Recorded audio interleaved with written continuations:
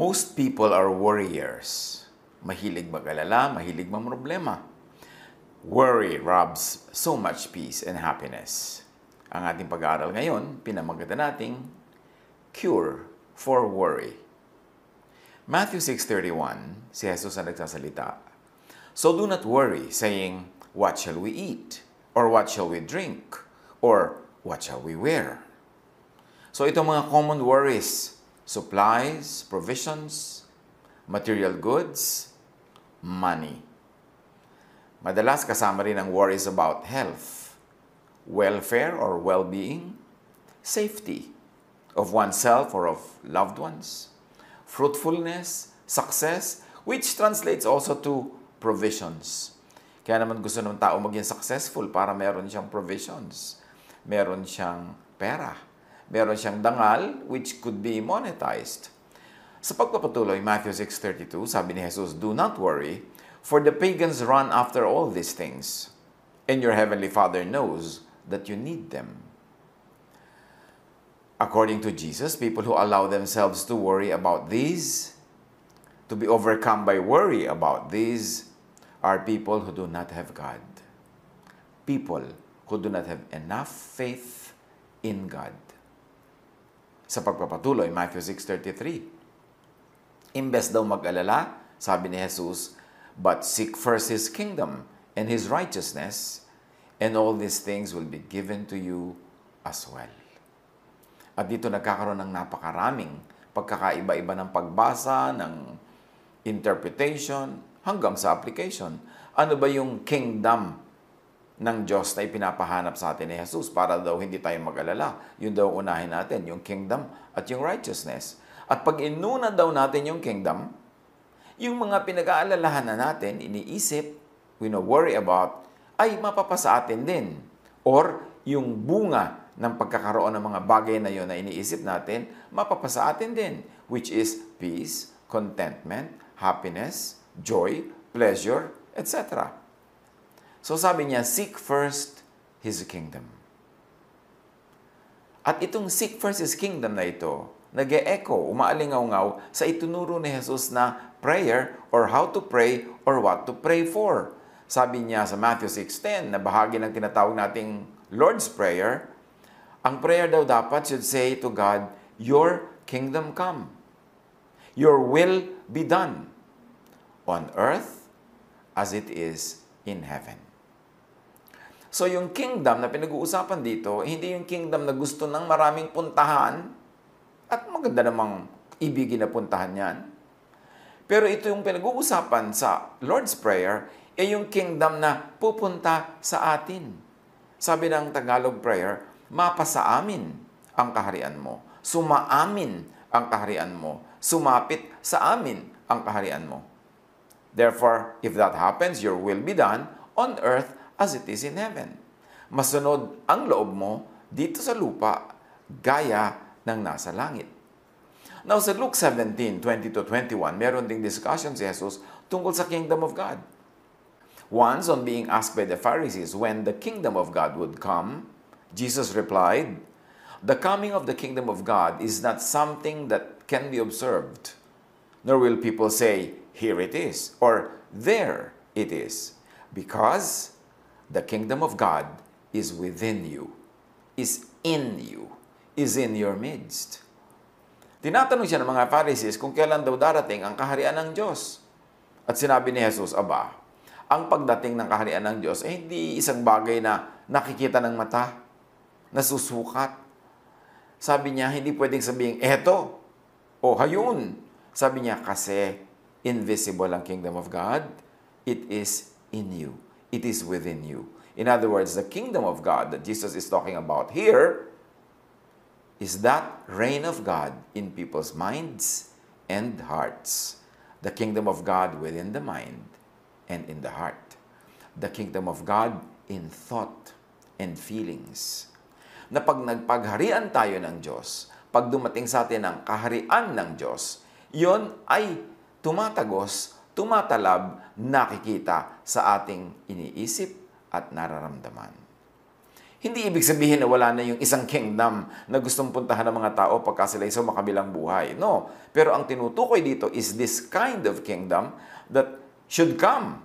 The kingdom that is within us. The kingdom na laging sinasabi ni Jesus at nire-refer din ni John the Baptist that the kingdom of God is near.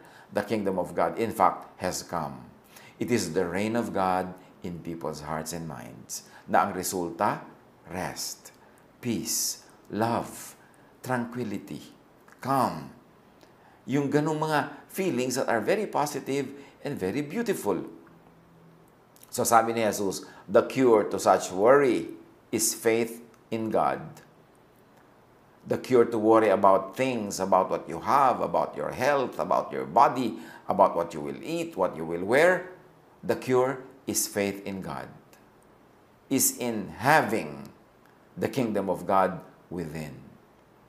Not in having what one wants, but in having godly thoughts and values. Yun ang kingdom of God. At pag nangyari yun, na ang pag-iisip ng Diyos ang takbo ng ating isip, ang kanyang nararamdaman ng ating nararamdaman din, ang pag-ibig niya ay naging pag-ibig natin, ang karunungan niya ay naging karunungan natin, magkakaroon tayo ng kapayapaan. Maghahari sa atin ang Diyos, mapapasa atin ang kaharian ng Diyos. At ang bunga nun, daig mo pa ang natanggap ang lahat ng wino-worry about. Daig mo pa na nandiyan na sa bahay mo, nasa bulsa mo na lahat ng inaalala mong dapat ay kailangan, dapat ay magkaroon, dapat ay maging sayo. Daig pa yon. Kasi ang bunga ay kapayapaan, kapahingahan, katahimikan. At hindi naman malayong bunga rin na magkaroon ka ng mga bagay na yun na kailangan mo. Dahil siyempre kung nabubuhay ka ayon sa pag-iisip ng Diyos, ayon sa kalooban ng Diyos, gagawin mo ang tama. Magtatanim ka para ka umani at ikaw ay aani ng mabubuti sa mabuti mong itinatanim. Matthew 6:34, therefore do not worry about tomorrow, for tomorrow will worry about itself. Each day has enough trouble of its own. So sabi ni Jesus, think only of your needs today. Kaya tayo nag-aalala. Hindi naman yung today mostly ang inaalala eh. Kasi more often than not, meron naman nung pang today. Kahit medyo hindi kasing dami ng iniisip at gusto ng iba, meron pa rin. Meron pa rin. Pero ang nag-aalala tayo talaga yung pang bukas, pang next week, next month, next year, next 10 years or more. Kaya nakakapag-alala because hindi mo naman control yung malayo. Pag inisip mo yon, ang magiging bunga lang ay pag-aalala, pagkabalisa at takot. So sabi ni Jesus, think only of your needs today. Matthew 6:11, kasama din sa prayer na itinuro ni Jesus na component ng tinatawag nating Lord's Prayer, give us today our daily bread, or our daily rice, or our daily anything. Kung ano man ang pagkain sa kultura ng taong nagdarasal, sabi niya, give us today our daily bread. At hindi lamang ito, inuusal ng bibig na, give us this day our daily bread. Ibig sabihin din, itanim mo sa utak mo, na ang tunay na problemahin mo lamang at isipin yung pang ngayon. Ngayon, kaya mo. Ngayon, meron kang kakayanan. Ngayon, hawak mo pa ang panahon. Hawak mo ang iyong lakas. So, madami kang magagawa para yung pang ngayon ay maisip mo. Pero oras na inilayo mo sa ngayon, dinala mo sa malayong future, worry ang magiging bunga niyan. So, apply this to all concerns. Even to issues of aging, of sickness, even of death. Kaya marami mga tao nag-aalala kasi iniisip nila yung malayo pa. Paano kaya pagtanda ko? Hindi mo nga sure kung tatanda ka o baka mamaya kunin ka na ng Panginoon at a young age, di ba? So bakit mag-aalala ka sobra nung malayo pa? Useless. Cross the bridge when you get there. Even of sickness, even of death. All of these are components of life. Ang mahalaga lang, di ba, during our lifetime, we minimize pain, we maximize pleasure, and we do the most good. And when the Lord calls you, go and meet your Maker. Hindi rin yan dapat problemahin. Nasa kamayan ng Panginoon. So ang teaching ni Jesus, do not worry about tomorrow. Which really means, do not worry about what is beyond today. The faraway future. Your needs tomorrow. Why not? Because worrying doesn't help. Worrying brings fear. And fear brings hell into one's heart, tulad ng makikita natin sa ating illustration. If heaven is in the heart and mind, if the kingdom of God is within in the heart and mind, yung hell then can be in the heart and mind. This is not to discount that other hell that many people are fearing, that many people are teaching about, and many people are actually anticipating even. But that is not the topic of the hell in Jesus' teaching or the heaven in Jesus' teaching in this present lesson that we're taking up. That hell could be fear. Fear in the mind, fear in the heart, worry, anxiety, and all the accompanying negative feelings that go with that. So, pwedeng maiwasan yan to go to hell by inviting the kingdom of God into your heart, into your mind, by not worrying, by doing the right thing, by planting the right plants and harvesting the right harvest at the right time. Then we minimize space for worry. But we should take note that when we say do not worry, it doesn't mean do not prepare or plan for the future. It doesn't say do not plant. Of course, we plant to harvest. Do what is necessary to harvest. Do what is doable to have your provisions in the morning. Do good so that good will come back to you. Hindi ibig sabihin na pagka do not worry, hindi mo nagagawin yung mga bagay na yun. Because you never know who is watching when you're doing good. But definitely, you know that God is watching. And good deeds are always rewarded. Huwag mag-guilty that you want to be rewarded for your good deeds. Even sa Bible, sinasabi, a farmer plants with a prospect of harvest. The law of nature says that planting yields a harvest. The law of God says that because the law of nature is the law of God, planting yields a harvest. So plant and harvest. Instead of worrying, plant. Instead of worrying, do good. Invest in something. Invest in the soil. Invest in the industry. Invest in the economy. Invest in people. Invest in yourself. Invest in the future. But don't worry. Do what is practical. Do what is needed. But do not add worry to it. 2 Corinthians 9:6. Remember this. Whoever sows sparingly will also reap sparingly. And whoever sows generously will also reap generously. Ang nagtatanim ng konti, konti ang ani. Ang nagtatanim ng marami, marami ang ani. Generally speaking, syempre. Huwag naman pilosopohin na kung minsan nagtanim ka, bumagyo, hindi ka umani. Kasi hindi naman yung rule, yun ang exemption. Pero kadalasan talaga, pag nagtanim ka, ani ka. Gusto mong maraming anihin, marami ka itanim. Gusto mong pag dumating ang crisis, marami kang relaxation, marami kang dapat trabaho before the crisis. Marami kang savings, marami kang investment, para pag dumating ang crisis, medyo relax ka lang. Sabi nga doon sa Proverbs 31 lady, she can laugh at the days to come kasi marami siyang tanim. Galatians 6:7, you cannot fool God, so don't make a fool of yourself. You will harvest what you plant. If you plant goodness, you harvest goodness. If they plant ingratitude, they will harvest its fruit. So kung anong tanim, siyang ani. Sa halip na mag-alala tungkol sa kinabukasan, magtanim. Sa halip na mag-alala tungkol sa iyong health kinabukasan, magtanim ka ng lahat possible things to do to maximize your health.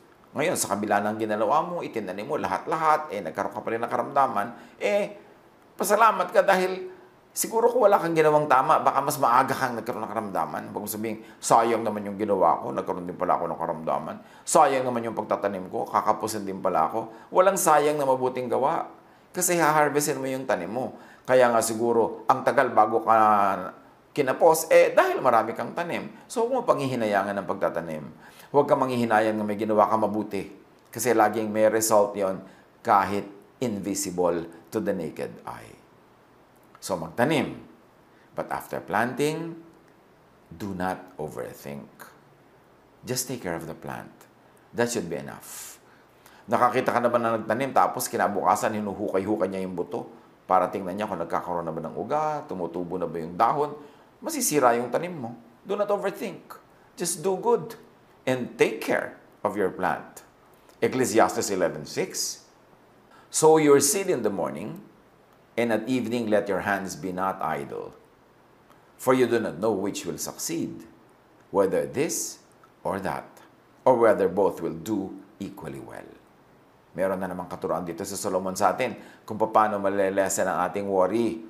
Nagwa-worry tayo, aling kayang hanap buhay ko ang kikita, aling puhunan ko ang tutubo, aling negosyo ko ang lalago. Sabi niya, mabuti pa, umagang-umaga pa, magtanim ka na para may nagawa ka na maaga pa lang. At pagka dumadating ng hapon o gabi, huwag ka nang sobrang magpahinga agad ng ang aga-aga.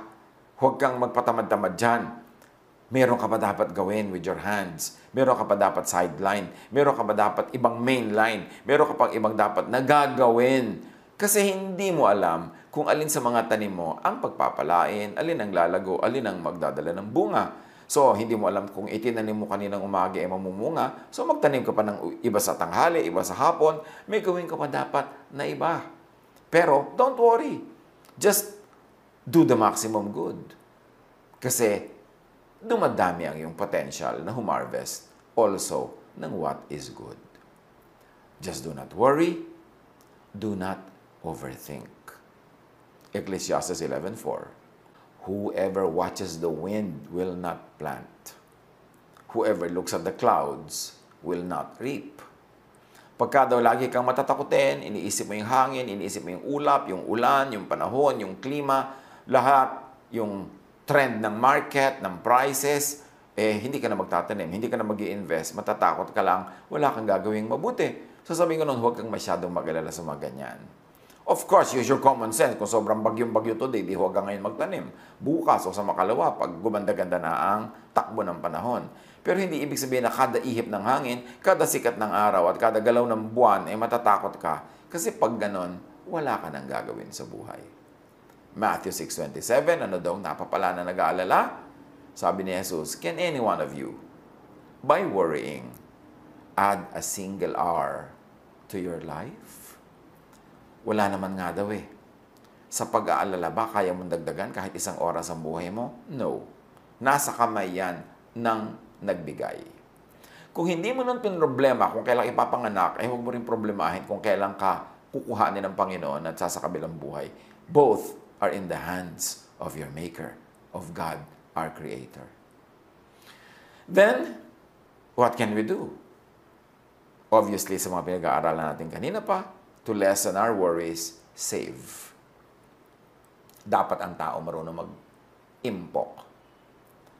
Kung meron tayong tinanggap na pagpapala na higit sa pangangailangan natin today, dapat yon partly itabi as savings and partly ibigay sa mga karapat-dapat bigyan na nangangailangan, mga kapuspalad. Give them to the needy, to the weak and the poor, and give them to the deserving. Kaya sobra yon. Hindi para lamang sa'yo. Meron kang dapat i-save para sa future mo at meron ka rin dapat i-share. Save. Dapat ang tao marunong mag-save. Lagi nga nating sinasabi, kung kaya, mag-save ng mag-save, yung computein mo kung magkano ang kailangan mong gastos para mabuhay. Halimbawa, hindi ka bigla nakapagtrabaho ng 6 na buwan, 1 taon, 2 taon, for whatever reason. Tulad ng nangyari, nagkaroon ng lockdown, nagkaroon ng quarantine. So, may mga taong nawala ng mga opportunity to work. Kung nung panahon na sila ay kumikita ng sobra, ang pinag-uusapan natin yung mga kumita ng sobra, hindi yung kulang lagi araw-araw kasi siyempre hindi naman sila pwede mag-save kung kulang. Pero yung nakaranas na sumobra naman ang kinita tapos hindi nag-save. Ngayon, ganitong panahon na hindi ka masyadong makakilos, wala ka masyadong income, kitang-kita mo ang kahalagahan ng savings. Para mga langgam na pagtag-araw, pagtag-ani, they work triple time para mag-ipon ng mga makakain sa kanilang mga bahay, kanilang mga lungga, para pag dumating ang tag-ulan, malaki ang baha, hindi nila kayang tawirin ang baha dahil ang liit-liit nila. So, nando lang sila nananahimik sa bahay nila kasi meron silang kakainin. Yun ang kahalagahan ng may savings. Kung sakasakali, huwag naman sana na nadaanan tayo ng very challenging times na ito na walang savings at talagang nakaranas tayo ng challenges. Next time around, if the Lord gives us another chance, kailangan mag-save tayo pag meron tayong extra income. Then, of course, conserve. it is important to conserve. Save and conserve. Because hindi mo alam kung kailan darating yung panahon na kapos, kulang, o hindi ka makalabas para magtrabaho. At sabi ni Jesus sa Matthew 6:33, yung sa pagwawakas nga ng kanyang katuroan tungkol sa do not worry, seek first His kingdom, meaning His thought, and His righteousness, meaning His deeds and works, like planting, doing good, and all these things will be given to you as well. Pag inuna mo na sumunod yung isip mo sa isip ng Diyos, sumunod ang katawan mo sa mga trabaho ng Diyos, mga trabaho ni Jesus, lahat daw ng pinag-aalala at iniisip natin automatically will be given to us. Ang pagtatamasa natin ng mabubuting bagay, naging mga magaganda at masasarap na bagay, ay bunga lamang ng kaluguran ng Diyos sa ating pagsunod sa Kanya at sa pagbibigay natin ng isip at puso natin sa Kanya upang siyang manahan doon, upang siya ang maghari, para tayo maging kaharian ng Diyos, Kingdom of God. That kingdom is not up there in the clouds. That kingdom is within us. Thinking, doing, working, all mean prayer. And God answers prayer. So pag ang isip mo ay nasa production, ang katawan mo ay nasa production, nagpe-pray ka nun kahit walang inuusal ang iyong bibig. Because thinking and doing and working are all forms of prayer. And God answers prayer. So when you think production, when you do production, when you think well, when you do well, you will harvest well. Because you're always praying. Pag tama, pag godly ang isip at gawa, there is no need to, and there is no room for worry. So punuin natin ang ating isip ng tamang thoughts. Let our hands be busy with mga tamang gawa. Let our feet be busy sa mga tamang dapat puntahan at panindigan. At pagka ganon, hindi natin kailangan mag-alala. Kasi Diyos na ang magbibigay ng automatic na result ng ginagawa nating tama at mabuti. Kung ginawa ito noon, mga tamang pag-iisip, dapat may harvest na ngayon. Kung walang harvest ngayon, at nawa meron, pero kung sakasakaling wala, ibig sabihin hindi ito ginawa noon. So pwede pang gawin. May pag-asa pa. The blessings of God is new every morning, at may hope tayo every morning, every hour, every minute. Gawin na ngayon ang tama para umani bukas. Huwag magsayang ng oras sa pag-aalala, sa takot. Ubusin ang oras sa pag-iisip ng tama at mabuti, ng maganda, ng kapakipakinabang, to produce, to plant, to do good, and the harvest will be automatic. I-apply natin ito sa ating buhay. Iba't ibang aspeto ng buhay, iba't ibang hanap buhay, iba't ibang pamamaraan ng pamumuhay. Iba-iba lang ang details niyan, pero pareho lang yung outline niyan. Pareho lang yung pupuntahan. God wants us to have an abundant life. Sabi ni Jesus, I came that you might have life and have it to the full. Hindi kulang, hindi bawas-bawas, hindi bungi-bungi, full. Siya ang tubig ng buhay. Siya ang liwanag ng buhay. Siya ang ating dakilang pastol.